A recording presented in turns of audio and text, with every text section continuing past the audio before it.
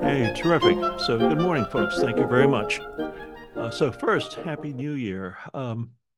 Wish you a very prosperous and safe and just Happy New Year. Just a lot of folks seem to be upset about something.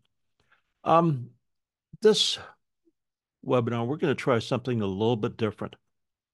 And I've been doing these webinars for Fred, and thank you, Fred, for the opportunity since about June, July of 23.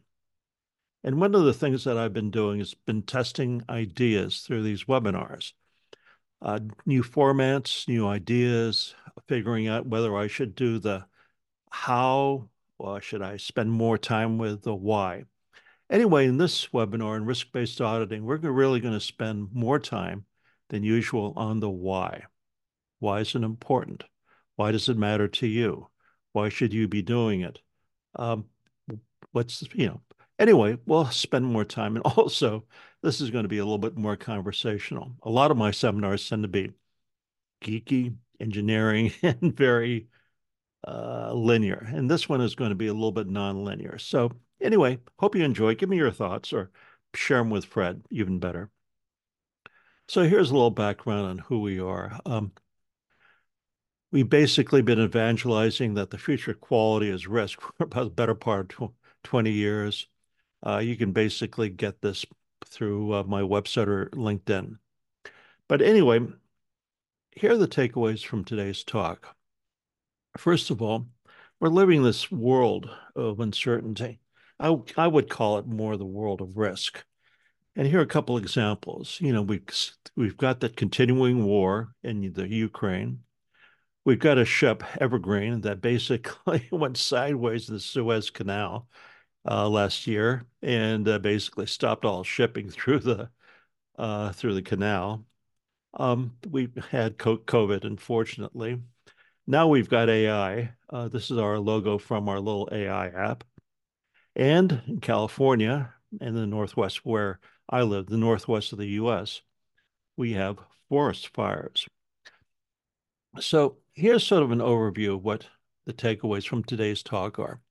Uh, all life and work seems to be disrupted. We're now VUCANs. So this is a common theme in most of my talks.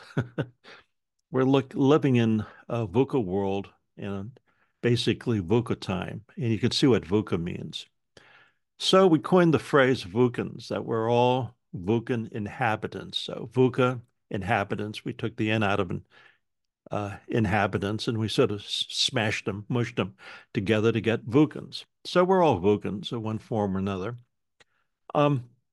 As you'll see, risk is the lens for most decision making, if not most of life.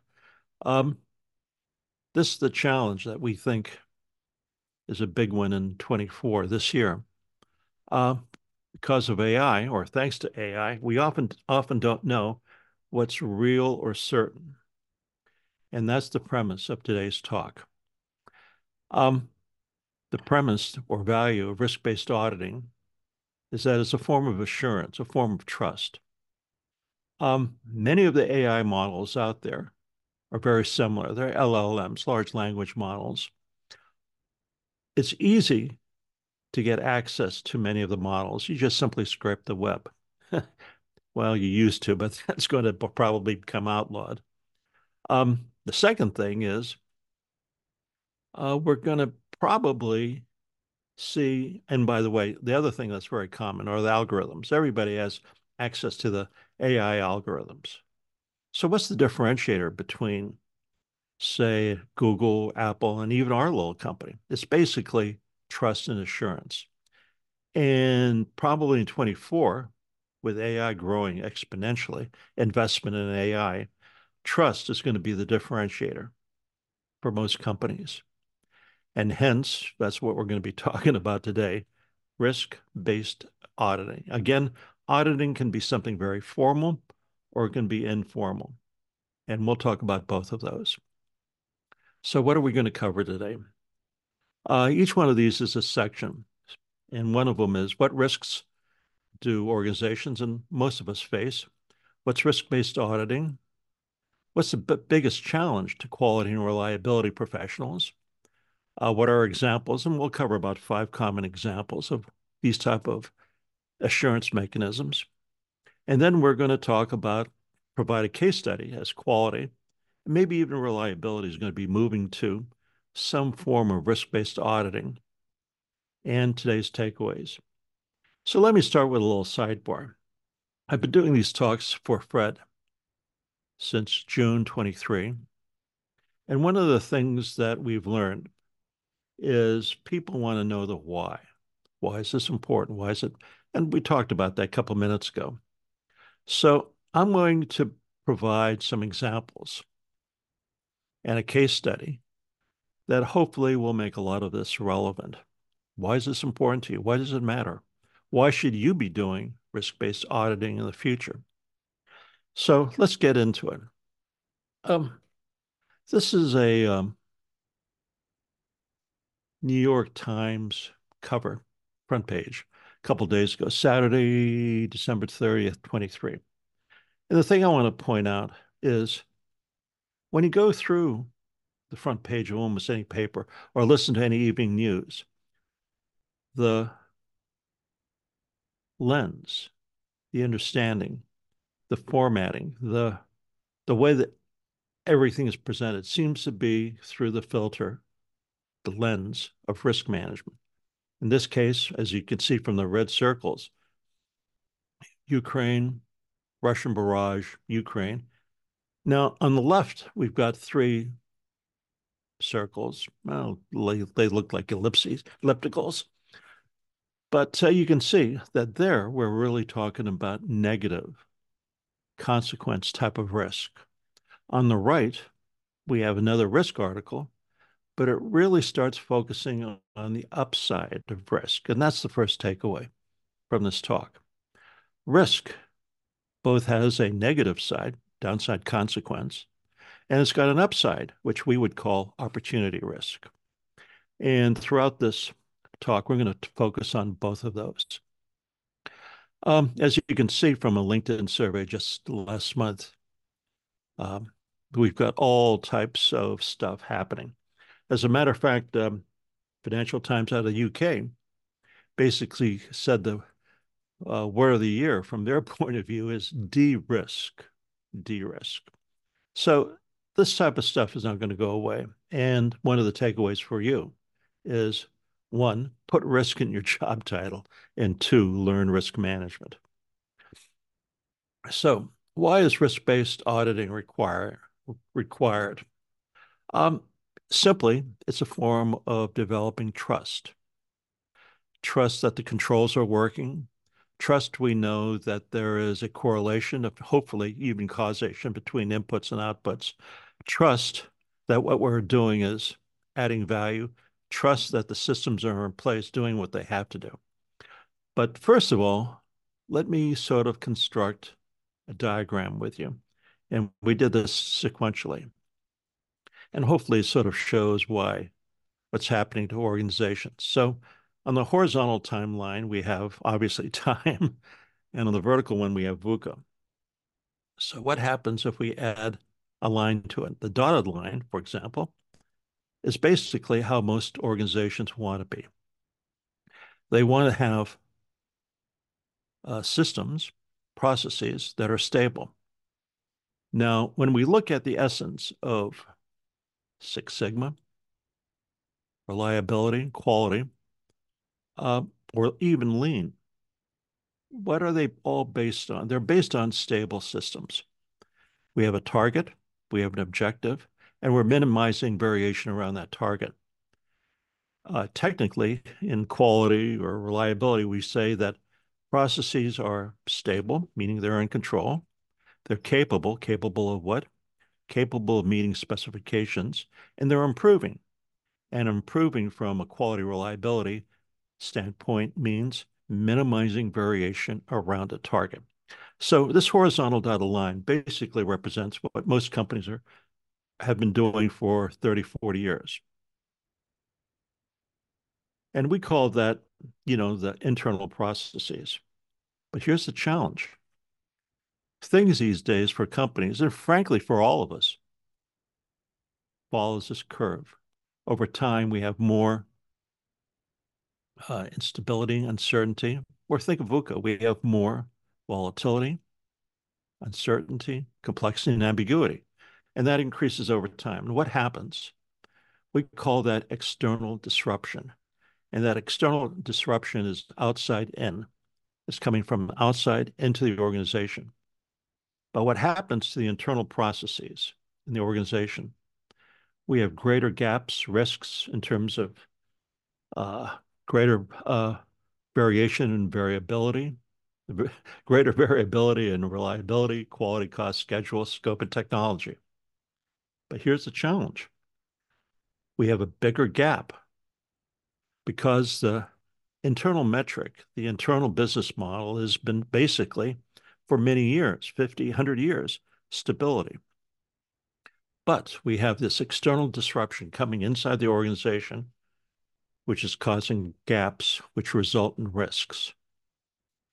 And when we have those big gaps, what do we have? We have variability and lack of trust. And the idea is companies now are trying to design reliable systems that basically can deal with disruption, can deal with discontinuity, that can deal with VUCA. And are there new business models being developed? Yes, they're AI based. The challenge is we're still right now, probably most of 24, in that gap between stable systems, stable processes, and external disruption. Somehow we have to close that gap with new tools, new ideas, new business models, new new techniques. That's a challenge because right now that gap means we don't have trust. So, what's the solution? Well, that's the challenge. And for us, a little company, engineering company, and for basically every company in the world, closing that gap and creating certainty, creating trust, creating a new business model is basically the big opportunity. Because remember, when we started the talk, risk has two pieces to it. It has downside consequence and upside opportunity. So what we have is disruption and all over the place. Companies are reevaluating a lot of their business models, make or buy, reshore, ISO, almost everything, even reliability. And we're going to talk about that a lot today. Because in the reliability engineering field, we need to develop new ways to make decisions. Again, not solve problems so much as coming up with the right decisions based upon our problem solving. Because that's going to be the differentiator between us and the machine. The machine, when I say machine, it's really AI. They can basically take the tool and solve a problem, at least numerically. Expressing that, articulating that to the organization and solving a deep core, what we would call systemic problem is where our value add is going to be. So Ram Charan, probably one of the leading consultants. If you've never read any of his books, read them. They're very, very good. I especially like the book called Execution. Anyway, he came up with a book a couple of years ago called The Attacker's Advantage. He's looking at risk through an upside lens, upside risk lens. Remember, upside risk lens is the opportunity lens. And he's got a great quote. Taking control of uncertainty, think risk, is a fundamental leadership challenge of our time. And I would pose that to you also. Taking control of uncertainty or variation or gaps or risk is going to be the fundamental reliability challenge of our time, or your time specifically. So part of that is once you come up with that solution, we need to make sure that that solution, that decision is working.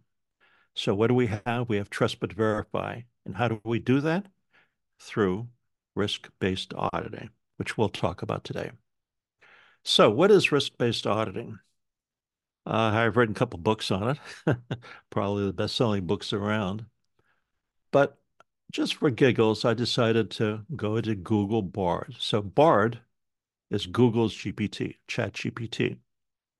And I basically just simply inputted what is risk-based auditing into the prompt and got these solutions. So first of all, risk-based auditing has been really fundamental to quality and reliability. So let's look at the plan, do, check, act cycle. That's the Deming cycle. It's been around, shucks, 80 years, maybe more. The check piece of that cycle is really about verification, validation. It's really about assessment, if not auditing. So this is what this machine, Google Board, gave me. And I want to sort of make a couple comments on it. It was actually very good. If you haven't played with Bard or ChatGPT, I really, really recommend that you do that because the tools are getting more powerful all the time. So what's risk-based auditing? It's a way to look at controls. Again, controls are basically used for what? Controls are used to minimize variation, to minimize risk, to essentially make sure that processes are stable. So basically, risk-based auditing is an approach to assess, assure that the most significant risks in the organization are being controlled. And again, I'm not going to read these slides, but and by the way, they'll be available to you after this talk. So, you can use them as you want. So here's the challenge. ISO auditing, most auditing and reliability is checklist based. Most customer supplier audits are checklists. We got 5 pages of checklists would go down. Yes, no, yes, no, yes, no. And those are called compliance. They're binary, 0, 1. The problem is they really don't get to the core system, the core of what could be wrong or what could be a risk in an organization. Again, we're doing a checklist. Checklist is compliance. Again, all of this is straight out of Bard. So I'll share with you how smart the system is. I wrote this 500-page book, probably even 600 pages now, fourth edition. It's basically a risk-based auditing book. And here, basically, I get more definitions from Bard. Now, Bard could have scraped this book to give you these definitions. I wouldn't be surprised. But the key thing is, one, these systems, these AI systems, are getting smarter. They're being trained on much more data. They're being trained on well-written books like mine over here. But as you can see, it's spitted out a nice little definition of value added, which, by the way, in many ways is counterintuitive. I wouldn't be surprised that if it got these definitions from our book on the right here. So more definitions from Google Bard. A key part of risk-based auditing is risk-based decision-making. Actually, two things: risk-based decision-making and risk-based problem solving. Again, the idea behind risk-based auditing is to provide assurance. Assurance provides trust that the systems are working, that the systems are in place to close that gap between the outside in, VUCA, and the stable systems we have in an organization. So a key part of all this, and again, this is straight from the AI, is not only are we, through risk-based auditing, providing operational insights, but providing strategic insights. And that's important because much of this talk is going to basically address decision-making, our ability as reliability or quality engineers to make basically good as effective and economic and efficient decisions. And those decisions hopefully are heard and used by senior executives or senior management. So let's get back to what's in it for you. One of my takeaways from giving these talks with Fred, and by the way, many of these talks I give with Fred or I share with you, essentially is where we test ideas. So much like a comic will take ideas or skits or bits and test them with different audiences around the country. I test ideas with Fred's audience, with you. And you give me good insights and good things that I could feed to larger conferences where we might have 2, 3, 5, even 10,000 people. So anyway, thank you very much for your patience. Part of this lessons learned that we did is that I learned is when we're giving these seminars, webinars like this one, we really have to take these ideas, which often we used to just simply do what is how to presentations. But a big takeaway has been personalizing it. Why do these ideas matter to you? Why do they matter to the company? What can you do next? In other words, make them relevant. So let's talk about one of the biggest challenges facing our profession, quality and reliability. Um, as reliability and quality professionals, the big question is, so what? Who cares? Are we being heard in terms of management, senior executives?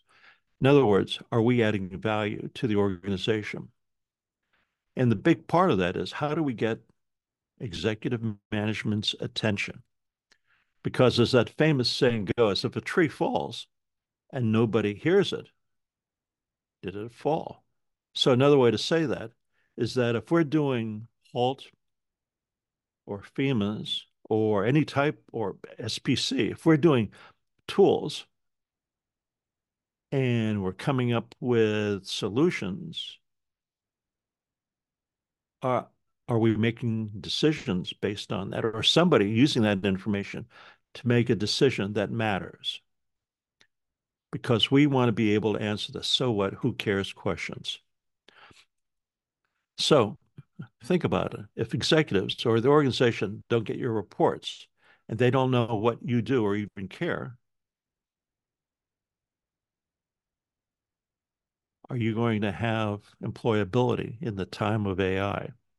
Anyway, one of the things we want to do is we want to make sure that our information, your information, is recognized as valuable and the organization uses it to make money, to save money, or to make a difference. So I'm going to digress for a second because I think this is important. This is something that I found in quality profession, engineering profession, reliability engineering profession. That's a big deal and I think can make a difference. So let me digress. Every publicly held company has a risk board, and in the risk board has a board of directors. And part of the board of directors has a committee focused on risk. Now, this particular um, slide basically deals with publicly held company. I forgot what it was. I think it was some company out of Europe. But the point is, I'm just covering what this risk committee does, and you can read this on your own. Basically, the company rephrased that every publicly held company requires risk assessments and risk management. Originally, it was for their financial controls. We call that ICFRs, internal control over financial reporting. For the last 15 years, boards of companies, executive management now require risk assessments of internal processes. And again, a risk assessment is a form of risk-based auditing. And that's really critical. It's critical for quality, it's critical for ISO, it's critical for reliability engineering. In other words, senior management wants trust that value is being provided. They want trust that controls are in place. They want trust that what you're doing is effective, economic, and efficient. So this basically is from Thomson Reuters. 22. It's a European company, but every publicly held company in the world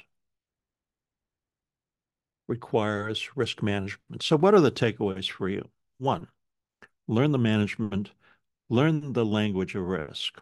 Two, put risk in your job titles. Three, start understanding how the company sees what you're doing in the quality, reliability, and engineering functions. Because as you can see from that last bullet, um, what's important for a company are these issues: strategic cybersecurity, regulatory compliance, reputational risk. For example, what happens if your product goes out there and fails? What happens, unfortunately, if there's a safety issue in use? What happens if there's a recall? Anyway, each one of those deals with reputational risks. Um, learn the language of risk. That's the language of the organization. That's the language of executive management. That's one of the first steps you can do to add value to your career. So I'll give you an example of why learning risk is important and learning risk-based auditing or assessments are important for you. Most operational, and right now I'll use ISO 9001 or I'll use ISO standards as an example. 20 years ago, we used to have a chief quality officer, CQO. Then quality became a director level function, then basically senior manager function, which is all, unfortunately, it's very real in many companies. What happens with a lot of the operational reports, they go up to maybe a director level, sometimes even a manager level. But the point is, operations has risks, especially in the supply chain these days. Uh, management system auditing, for example, meaning ISO auditing, will go up to maybe second, third level management. It's the same with quality management systems or environmental management systems. And that's okay because those are normally compliance. Again, compliance are binary, yes, no, 0, 1. And that's okay. But here's the challenge. We've got maybe 5 different levels above that that sometimes don't hear of what you're doing, don't understand the value you're giving, don't understand the reason for being, the raison d'etre is what the French call it, for what you do, the reason of why we have a reliability or quality or engineering or even a finance function. They don't understand it. So it's incumbent upon us to speak their language. In this case, the language, the prism, the lens should be risk-based. Now, unfortunately, and we gave a talk a couple months ago, probably around August, about supply chain management. Supply chains, especially when we have a model where we only have one supplier of a critical product, um, that can be a risk. Why? Because it shuts down a factory. If it shuts down a factory, there's no way we can get products to a customer. Customers don't buy products, there's no revenue. That's a very simple causal relationship. So what happens is all of a sudden supply chain risks became a critical issue. That's why the Financial Times came up with the term de-risking, which basically means moving out of China as the word of the year. So what do we want as a reporting path for our audits or for our risk-based audits? We want them to go to the board of directors, solid line. Now, as you can see, internal audit reports go up 2 paths, dotted line to a chief financial officer, but solid line to the board of directors. That's where we want our quality and reliability reports to go to. We need to sort of reformat, reconfigure, visualize what we do. We're not doing tools. We're actually making decisions that can impact the financials of the organization. If we basically rethink or reformat or reframe what we're doing in terms of that, we're going to get a lot more visibility. We're going to be able to answer the questions. Who cares? So what? Okay. So what we basically want to do, and I'm using this as an example from ISO, is we want our reports to go up to the chief audit executive and then on up to the board, as you can see from the figure on the right-hand side. So we have our quality reports that will still go up the operational chain to a director level. But now we want those reports to go up to the chief audit executive and to the board. You can see that from the red circle on the right. And again, the reason is trust and assurance that operational objectives are being met. So much of the training and much of the seminars that you're probably hearing deal with tools. Tools are great. Also, we have Chris, Fred, and many others now talking about decision making. You've got a great tool, you've solved a problem, and you've developed, you have data to support what you've done. That's great. Fred and others are basically saying, okay, move it to the next level. What decision that's critical to the organization are you going to contribute to or help decide that has an impact on the organization? One of the things I would suggest is start understanding and focusing on the objectives of your business unit. Now, your business unit can be a section, it can be a department, it can be a function, or it can be the entire plant, or it can be the business unit. But make sure that your reports are aligned with to a business objective. Now, a lot of consultants will say they'll come into a first level engineering group or a section and say, focus on the strategic objectives. No, that's wrong. Focus your reports, focus what you do, focus on your value contribution on the specific objectives that your boss or your boss's boss has, and make sure there's a direct correlation or hopefully causation that you can help the organization meet its objectives of the business unit, not the overall company. That's too far above you. That could be 10, 12 levels above you. But focus on the critical objectives, the outcomes that are important. Again, think critical few, right? Not the insignificant many. Focus on the critical few objectives that make a difference, that move the dial, that make a lever to your boss or help your boss reach his or her objectives. One way to do that is what are the risks and controls in your area that you can impact with your reliability and quality reports? So here's a check-in quiz. And I don't need to have your answer in the chat, but here's something to think about. What type of correlation or causation do you think there is between your company's product quality and reliability and profitability? Do you know that? Again, what I see, unfortunately, is that too many of us focus on the tools. Tools are important, don't get me wrong. But now, ChatGPT and Bard can do that can basically help you with that tool.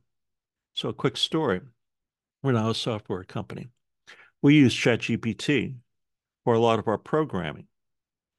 We have saved 80 up to 90% of our time using ChatGPT to develop code for us. It's amazing. That's how you should be using AI. But let's go back to the question. What's the correlation or causation between what you do, your company's product quality and reliability and profitability? Positive? No correlation? Negative correlation? Or frankly, you don't know or don't care? Think about that. Now, why did I bring this up? I'm trying to move you from tools thinking to decision thinking to profitability thinking. I'm trying to take risk management, which most of us think in terms of FEMA, a tool, failure mode effects analysis, or to think about what we do as a tool and have you now think in terms of quality, in terms of profitability. So why did I bring up this example, this what we call this check-in quiz?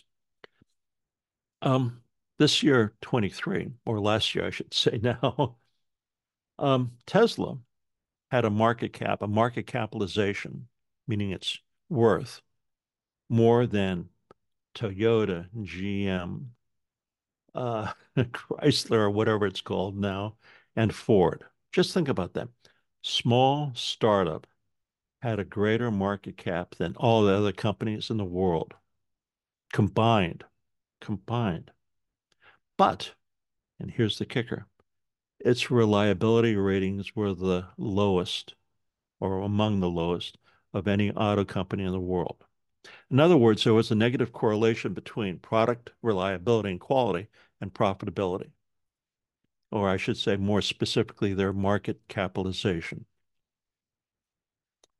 What I'm trying to do is take what you're doing, which is hugely important, is to move it up. And Fred, Chris, and many others have, and Carl, have basically been helping us move the profession from a tools orientation to a decision orientation. And now through this talk, I'm trying to move you into a profitability orientation. See what you do in terms of the value you contribute to the organization. Okay, so I've got an assignment for you this week. Every company, rephrase that, every publicly held company has two forms that they give to the SEC, Securities and Exchange Commission. One's called a 10K, the other's called a 10Q. This is Apple's 10K. Basically, it's their financials. And as you can see, it's 73 pages. This is their yearly compliance documentation. And by the way, it doesn't matter if you're in Abu Dhabi, US, Canada, UK, wherever, every publicly held company, and again, there are publicly held companies in Russia. Anyway, if you're sold on any exchange, you're going to have an equivalent 10K. Your assignment this week is to take your, and by the way, these are available on the web, take your company's 10K form and read it. And what you'll see is page after page after page of risks. If you don't know what the risks your company is facing or has to deal with, it's very, very difficult for you to pay attention and to rebrand and to learn risk management or risk-based auditing. Here's Apple's 10K, 12 pages of 73 address company risks. So your assignment this week is to get your company's 10K, or if you're not working for a company and you're a sole contributor or you're a consultant, take any company, but go through this form because 12 pages out of 73 deal with risk. So I'm going to start going and giving you 5 examples of risk-based auditing. Again, the purpose of risk-based auditing is to trust but verify, to use Reagan's expression. And again, these audits can be very formal or they can be very informal, such as a walk around. So here's a model that a lot of companies use, and you can see it on the right. This is a model very similar to Plan, Do, Check, Act. Again, before we said that check is really a form of assurance. It's a form of auditing. But in this case, we have architect, design, deploy, and assure. And this type of model is used for developing risk controls. So here are a couple of reasons why this is important. Companies and executives are frankly scared. Um, they have to develop new operational models. They have to rethink about what they're doing in terms of product development. AI has been sort of a paradigm buster. How do we use it? When do we use it? How do we ensure that our data is kept safe? How do we, anyway, lots of questions at companies. And what's happening is that executives are still managing on old assumptions. And we remember that diagram I showed earlier about the basis of quality is stability, basis of reliability is stability, stability around a target. And the four key concepts are stability, capability, and improvement. I guess three words. But again, and by the way, behaviorally, a lot of executives, and frankly, a lot of us were hired, promoted, and reinforced for one set of behaviors, risk averse. Think we want processes to be stable. We don't want stability. We don't want variability. But unfortunately, the external disruption, the external VUCA is changing stuff. It's creating gaps. And anytime we have a gap between our Six Sigma controls or stable controls and the outside, we're going to have risk and we're going to have to do something. Part of that is we want to have status reports. We want assurance. We want trust that what we're doing is closing those gaps between the outside in and what we're doing internally.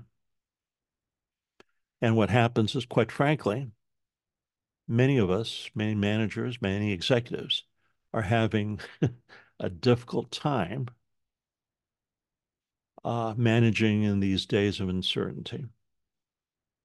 So this is an example, a risk example from COVID. We have toilet paper. This is sort of a, I hope, hopefully won't be offensive, but toilet paper is a form of risk assurance.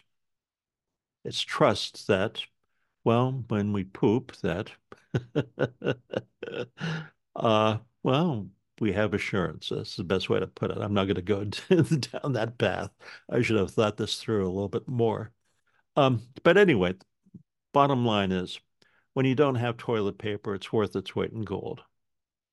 And from an executive, when you don't have the proper risk controls,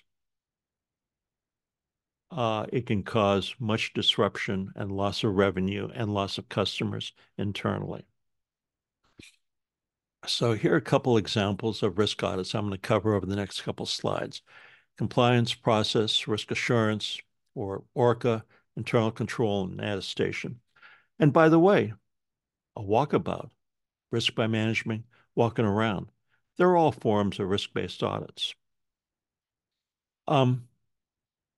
Anyway, we'll talk about compliance. Compliance is a binary issue. You either comply with laws, rules, standards, regulations, or you don't comply. If you don't comply, what do? You have a corrective action or preventive action. So compliance is binary. Think yes, no. And most of our audits right now, risk-based audits, are follow this model. They're called sometimes systems audits, management system audits. So what are they? They're documentation reviews. They ensure that the shalls in the document, it can be a standard, it can be a regulation, it can be a policy. But anyway, make sure that the shalls are being done and they're being done effectively, economically, and efficiently. And quite often, it's a yes, no decision coming out of that. If there's a no, we have corrective action or preventive action. So here's the so what. Focus on what's important to the board. Quite often, and I've seen this for many years, a lot of the compliance audits are, what's a good way to say that, are just simply checklists, page after page after page. And the question I always ask is, so what? uh, how's this information being used? What's the value add? If you're going to do a compliance audit, make sure that you're focusing on what's important to the company, what's important for meeting the objective, what's important for materiality. Um, if you're not familiar with that term, materiality, I'm not talking about kicking tires of a car or a product. It's really a financial concept. It's a concept that maybe sometime this year I'll talk about in one of these 1 hour lectures because it's really, really important for reliability and quality and professionals to understand. What is it? How is it being measured? Why is it important? And why it should become part of your vocabulary. So another important risk-based audit is what we would call a process audit, but it's more importantly a risk process audit, not just simply following the flow of a material or flow of the decisions. So I'll give you a quick example. Here we have a flow chart, but how do we know in this trade-offs or the white spaces? So I'll use a couple words here. And I'll repeat the question. Where do we know which trade-offs are being made? Where do we know what the assumptions are in developing this? How do we know what level of process is being shown here? How do we know why we have this product flow or decision flow? How do we know that white spaces are not being addressed here? How do we know that the critical decision points are here are the right decision points? Or does the flowchart even show the decision points that are being made? Quite often they don't. Everything that I mentioned, white space, gaps, decision points, flow, every one of those is a risk. It's a risk that needs to be addressed. And what I find in most organizations is they have flow charts which are great, but just simply show the flow of material. They do not show the flow of decision making or the flow of assumptions or the flow of where critical decisions are being made. Anyway, what I just went through is an example of a risk-based process audit. So first of all, start with identifying the business objectives. Make sure you're focusing on high-risk processes and you have the clearest view of this process. Could be high level, could be low level, but make sure that you're looking and understanding the process flow. Are you looking at the process from a enterprise level, programmatic, project, process, transactional, product level, or even a test level? How are you looking at at this process? Because that's important. Flowchart the process, identify measures and controls, and then look at decision points, look at outcomes, look at objectives. Are they being met or are they being met? Are the objectives, outcomes being met in the most efficient way? And then report findings, and you can even recommend improvements. Now, in a formal audit, two criteria have to be met. Is the auditor objective and is he or she independent? And these type of internal process audits, you don't have to be either. You're basically evaluating the process to make sure it's effective, economic, and efficient. And the result is you're not independent and you're not objective. You're actually being an internal consultant to the organization. Now, why is that important? Well, senior management or executive management want to know that objectives are being met, the process is in control, and the right decisions are being made. Again, trust but verify. So here's an orca process. Think orca, killer whale. And the idea behind an orca is very simple. You have objectives, you have risks, you have controls, and you want to assess and assure that the controls are, again, the three E's, effective, efficient, and economic, to be able to meet your business objective. Now, again, and I want to go back to that. Fred, Chris, and Carl have been great absolutely superb, moving the profession, reliability profession, to basically focus on decision making. Now I'm asking you to focus on not only decision making, but make sure that the decisions that you make ensure or assure that the objective is being met, your business objective, not at the strategic level. That's too far beyond you. But for your business area, are you helping the business area do what it has to do? And again, why is that important for the organization?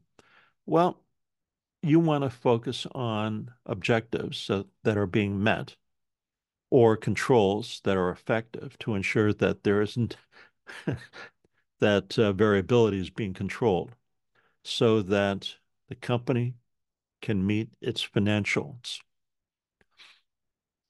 Another type of value-added audit is what we would call the internal control assessment. They're called ICAs.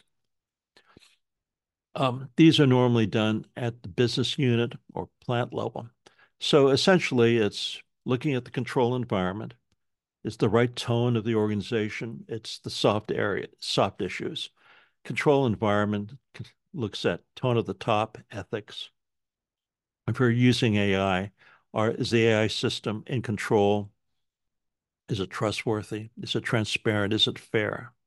And then doing a risk assessment, looking at the controls, evaluating information communication, and then closing the loop.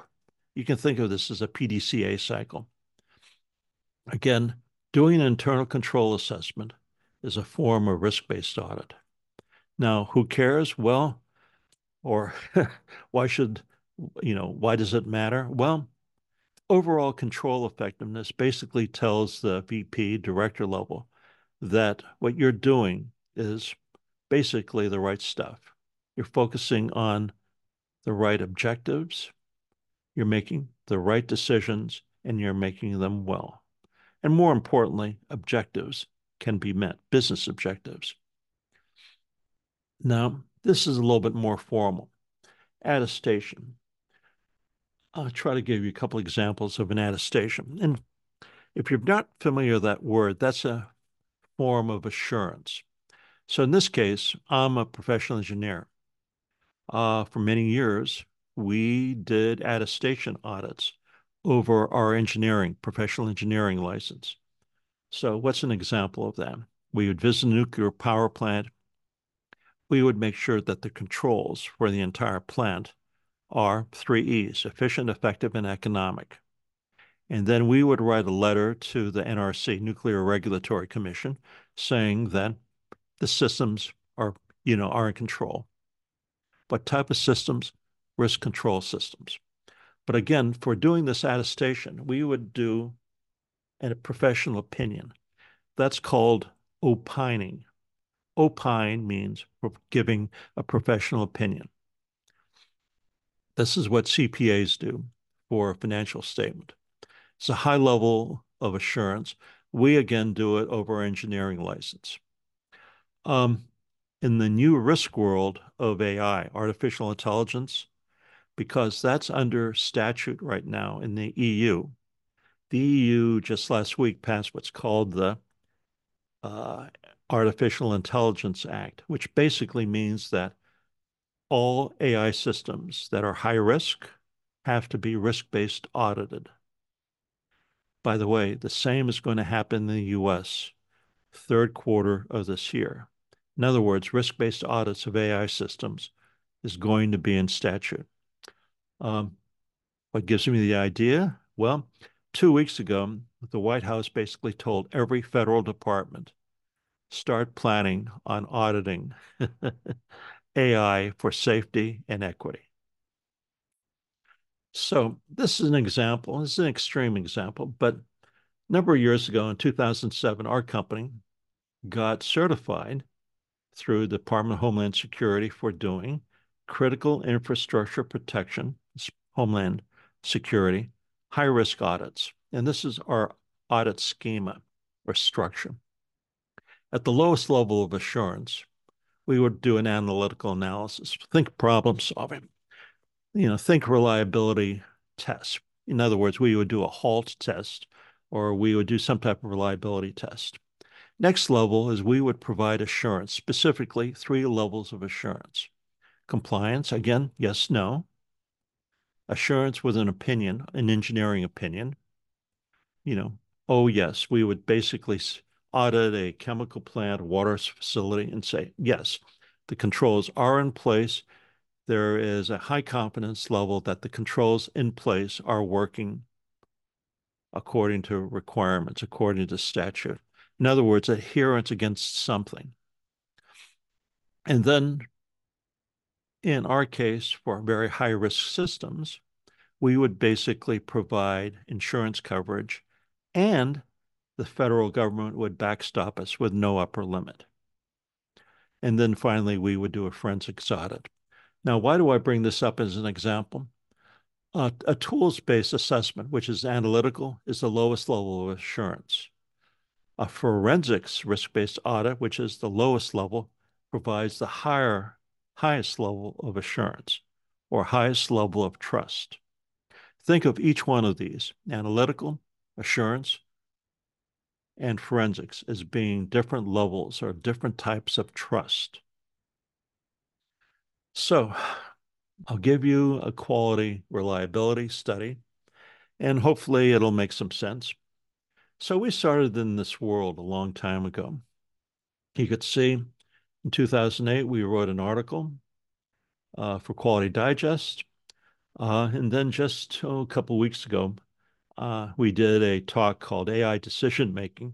Actually, it was a keynote for Global Quality Week, last month in the UK.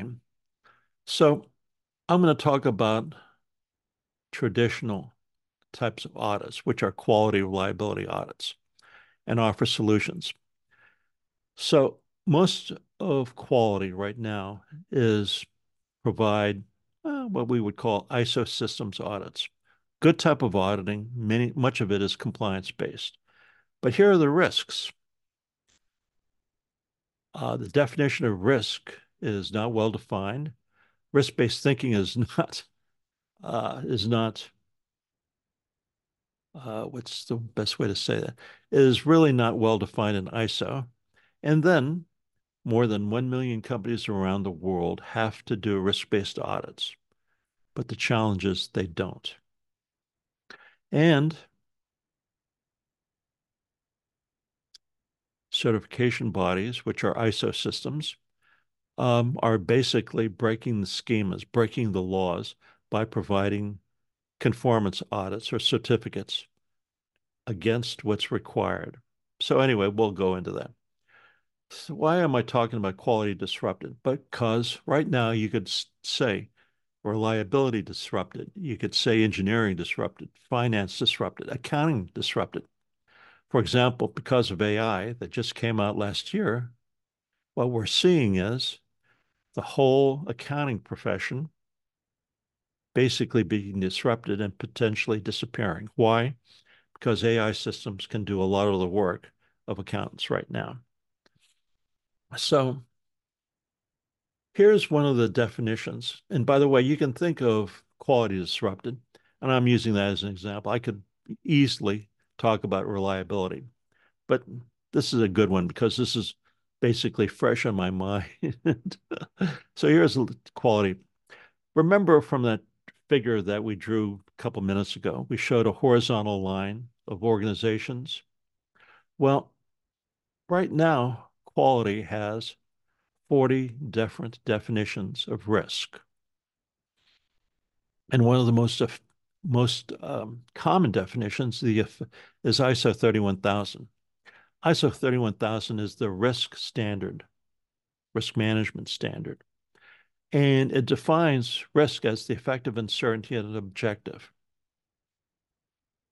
Wow. Okay.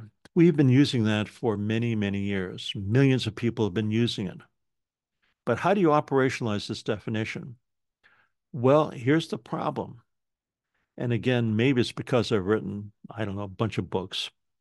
Um, I take this language, effective uncertainty and objectives, and I break it down. It's called parsing. Parsing basically means doing a syntactical analysis. Effective uncertainty objectives does not make sense. You cannot operationalize that. Why? Because there's no uncertainty in an objective. An objective, company objective, you're going to do something, is very clear. There's no uncertainty on it. There's no variation. It's really the definition should be the effect of uncertainty on the achievement of objectives. Achievement of means there's variability. You may achieve it or you may not. There's uncertainty on that. The uncertainty is on the achievement. It's not on the objective.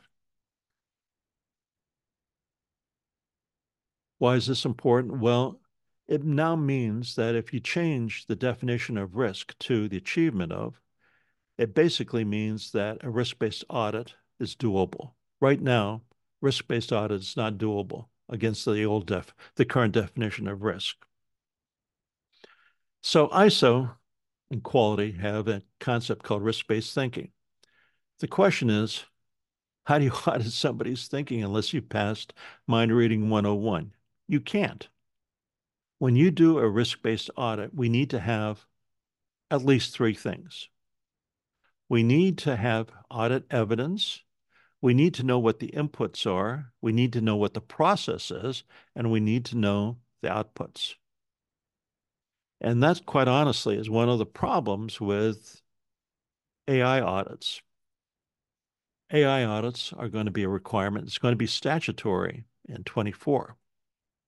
Only one problem. Inputs to AI are unknown quite often. Two, the process of AI, especially generative AI, is unknown. And the outputs are not causal, can be not correlative, but can be hallucinatory. How do you do an audit on a risk-based audit on a hallucinatory outcome? Tough. Also, we need artifacts. Anyway, you can take a look at that. I'm not going to go through those.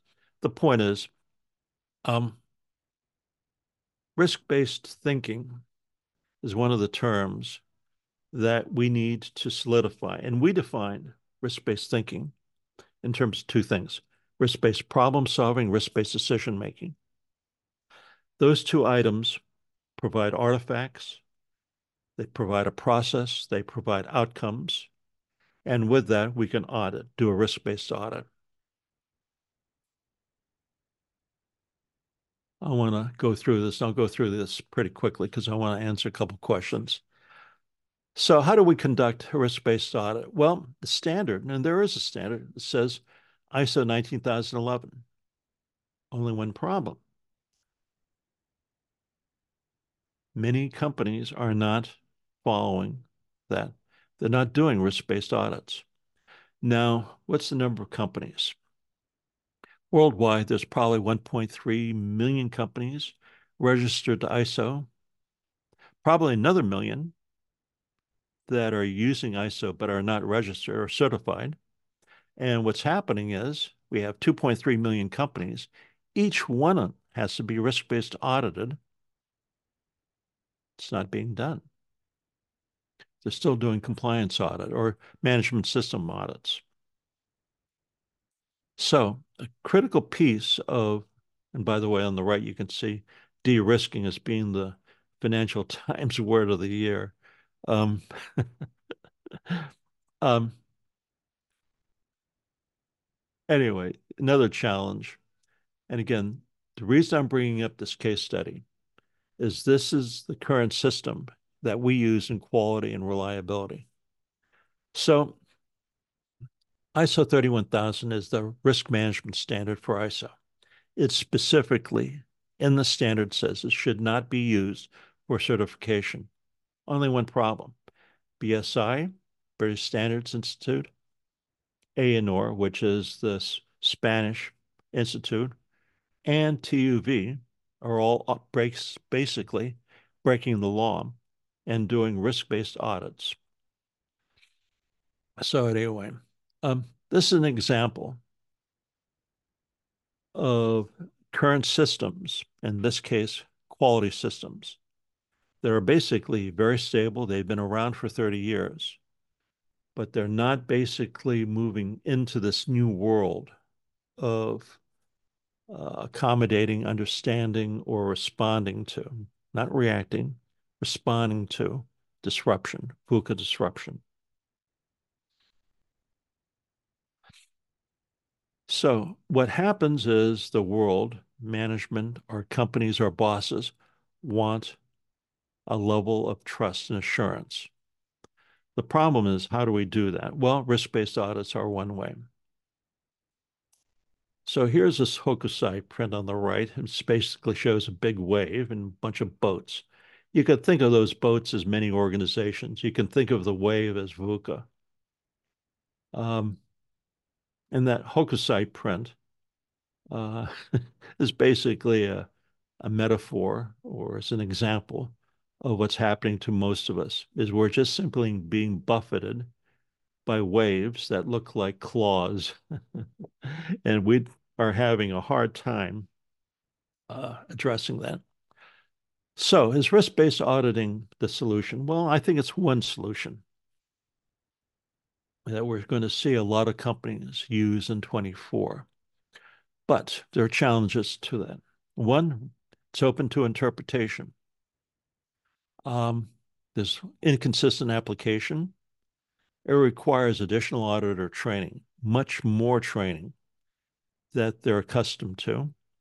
Requires process knowledge, actually deep process knowledge, and it requires sometimes it can create additional variation due to the auditor's judgment. And the judgment can be poor judgment, eh, lots of reasons. Anyway, today's takeaways. We're now living in a world of VUCA. We're all now VUCANs. You can see on the right one of our apps that shows a VUCAN. Business assumptions and models are changing. This is a talk I gave a little while ago, uh, basically made in China. At that time, a couple of years ago, everybody focused on just in time. Well, in my case, I was advocating for just in case. Just in case is a risk management alternative to just in time, where everything is being disrupted. Part of this takeaway for you is add risk to your job title. And of course, my favorite little takeaway, the future quality is risk. So here's the so what for you. Boards want operational information and reliability information. Quality audits and what you do in terms of your decision making and reliability should go to the board risk and audit committee. You folks, as professional reliability engineers, have the ability, have the knowledge, have the skills to not only make informed decisions, but hopefully informed risk decisions that have impact on being able to meet business outcomes, reach business objectives. Tools focus, hugely important. Decision making, absolutely important. Risk-based decision making, more important, that focus on outcomes. And if you're an ISO shop, well, over the next couple of years, learn how to do risk-based audits, because that's going to be the future. Right now, the entire global quality industry is actually being disrupted. It's risk-based auditing is a requirement of all management systems, according to ISO. Quality auditors, whether you're internal, external, or whatever, are going to be migrating to becoming risk assurance auditors. So here's my recommendations for you. Treat work, career, and job disruptions as risk challenges. Tailor your audits, your assessments, or what you do, problem solving, in terms of risk assurance and tolerance. Understand that when you're solving a reliability problem using a tool, FEMA, HALT, whatever you're using, make sure that it addresses a critical business problem or a business objective, and understand your unit's risk assurance and risk tolerance levels. Tailor your risk controls to a standard if you can. NIST 800's COSO, AI. Learn risk-based problem solving and decision making. If you're an ISO shop, learn, buy and learn 19011, because that's the standard for conducting risk-based audits. And then understand risk controls in your organization. If you don't have any, start architecting, designing, deploying, and assuring them. And provide trust, provide assurance in your organization. Again, we covered 5 different types of audits: a walkthrough, a surveillance. That's a risk-based audit. So here's a couple of resources for you. One is the articles in Extendo Reliability, huge number, all great. If you want geeky articles, go to CERM Academy. If you're wondering about the future professions, just in terms of how they're changing, go to this website. And if you want to see our keynote for AI decision making, go there. Anyway, hopefully you got something out of this talk. If you've got questions, please put them in the chat. That's it, Fred. Yeah, I got it, Greg. Carl dropped a couple of questions a little while ago, if they were um, suitable for now. One of them is, how do you write a good contingency plan to help manage risk? And similar but slightly different one is, yeah, we got Liza and there's lots of uncertainty. Hence, there's insurance to help manage risk, and every day is a new challenge. Um, so they're not, well, they're related in my mind, but I'd like to get your thoughts on it for Carl. Let's go through the first question again. What was it? Oh, How do contingency you write a plan. contingency plan to help manage risk? The contingency plan, in terms of managing risk, is what happens if the risk controls don't work and the system goes volatile, meaning lots of variation. The simple answer to that is a kappa. That's what we would call as a transactional product response. Very, and that's been used for many years. A kappa, corrective preventive action. A more deeper response is quite often, and this goes back to the Deming thing, it's the system. So quite often, the response for a kappa is at the product transactional level. Could be at the process level too, I guess. But quite often, the problem can be very systemic, which means it's management, culture, procedure, policy needs to be changed. So that's a very deep answer, depending upon the level of the But isn't problem. but that's pretty reactive. Kappa is something unexpected or bad has happened and you want to investigate it and Corrected deal with after it. the fact. Right, but a contingency plan is a plan. It's looking ahead. A contingency plan is looking at ahead, and basically you can, if you're going to look at this enterprise wide, then basically you do business continuity or something like that type of plan. So business continuity essentially is an enterprise-wide solution to a systemic issue that tends to fall apart. And there's standards on how to write a business continuity, or just simply go to Bard or ChatGPT, and you can basically get an idea on how to write a BCP, business continuity plan. That's a contingency plan at the enterprise level. What was the second question again, Fred? I'm sorry. About insurance, related to insurance, to Is manage it risk. insurance? Can you? Insurance. I am. Okay, and can you state the question again from Carl, please? In the lives we live, there is always uncertainty, hence the reason for insurance to help manage risk. Every day is a new challenge. Any thoughts? Yes, insurance is a form of risk transfer. Okay, something craps out, something goes wrong, something happens, and the insurance company provides the backup. So, insurance is a form of assurance through risk transfer. Risk transfer to the insurance company.